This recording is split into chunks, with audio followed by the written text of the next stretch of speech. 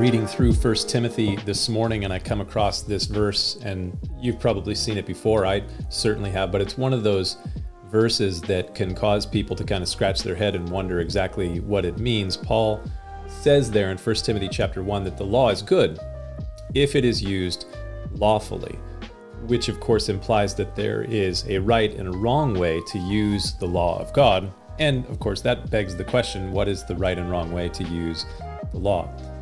Well, the wrong way to use the law is the way that the author of this letter in 1 Timothy, that he used the law before he was a Christian. Before he was a follower of Jesus, he was a Pharisee. He was a super religious, hyper-religious Pharisee following God in the way that he thought that he was doing things right. He talks about it in another letter that he wrote in Philippians chapter 3. And he says in Philippians chapter 3, verse 6, that concerning righteousness, which is by the law, I was blameless. So in his old life as a super religious Pharisee, he figured himself to be blameless. He thought that he was completely righteous. And all the while that he thought himself that he was completely righteous, this super religious Pharisee was persecuting people, like causing physical harm and violence to people he didn't agree with, Christians, really. And yet he thought that he was righteous, which seems to be a real problem with the law of God. So he was a zealous persecutor of Christians. So of course, you might think that you're a highly moral person according to your interpretation of the law.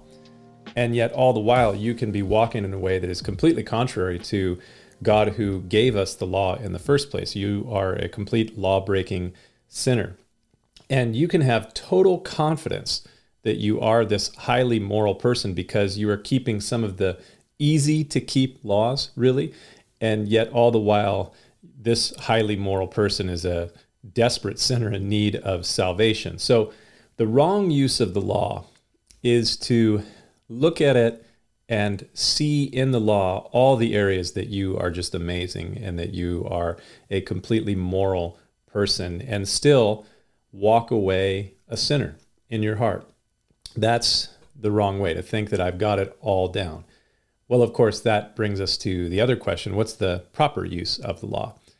Again, this passage here in 1 Timothy, it talks about it. He says this: the law is not made for a righteous person. It's not made for those people who think that they are perfectly right and they've got it all down, but for the lawless, the insubordinate, the ungodly, for sinners, for the unholy and the profane, for murderers of fathers and murderers of mothers, for manslayers, for fornicators, for sodomites, for kidnappers, for liars, for perjurers, and if there is anything other than that, that is contrary to sound doctrine. So the purpose of the law, Paul writes about this in another place in his letter to the Romans, in both, I believe, Romans 4 and Romans 7. He says that the law is intended to show us that we are sinners. In Romans 7, he says, I would not have known that I was a covetous person had the law not said, thou shalt not covet.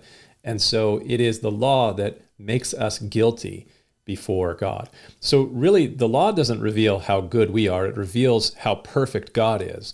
And when we see how perfect God is, it makes it really easy for us to see how imperfect and unrighteous and unjust we are and how much in need we are for the saving power of God. So this man, Paul, when he was a hyper-religious Pharisee, he thought that he was righteous and blameless according to the law until he had an experience where he met God.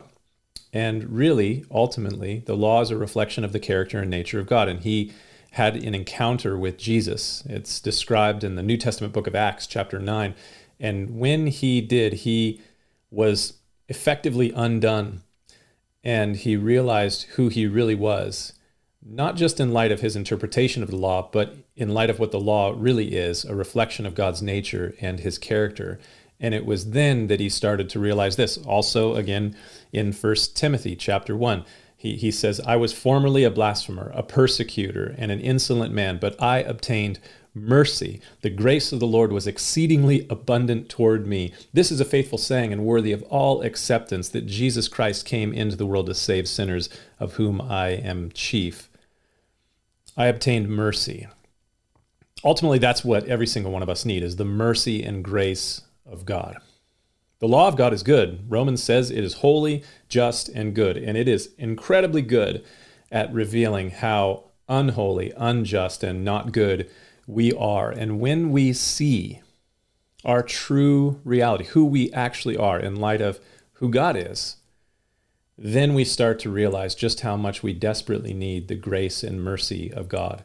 And that's when we start to see how good the gospel is. That's what gospel means. It means good news. Jesus came into the world to save sinners. And when we realize just how chiefly we are sinners and how in desperate need of Christ's salvation we are, then we cry out to him, and he is faithful to forgive and cleanse us as we confess our sins and seek his grace and forgiveness. That is really good news. And it's good news that as we think about it,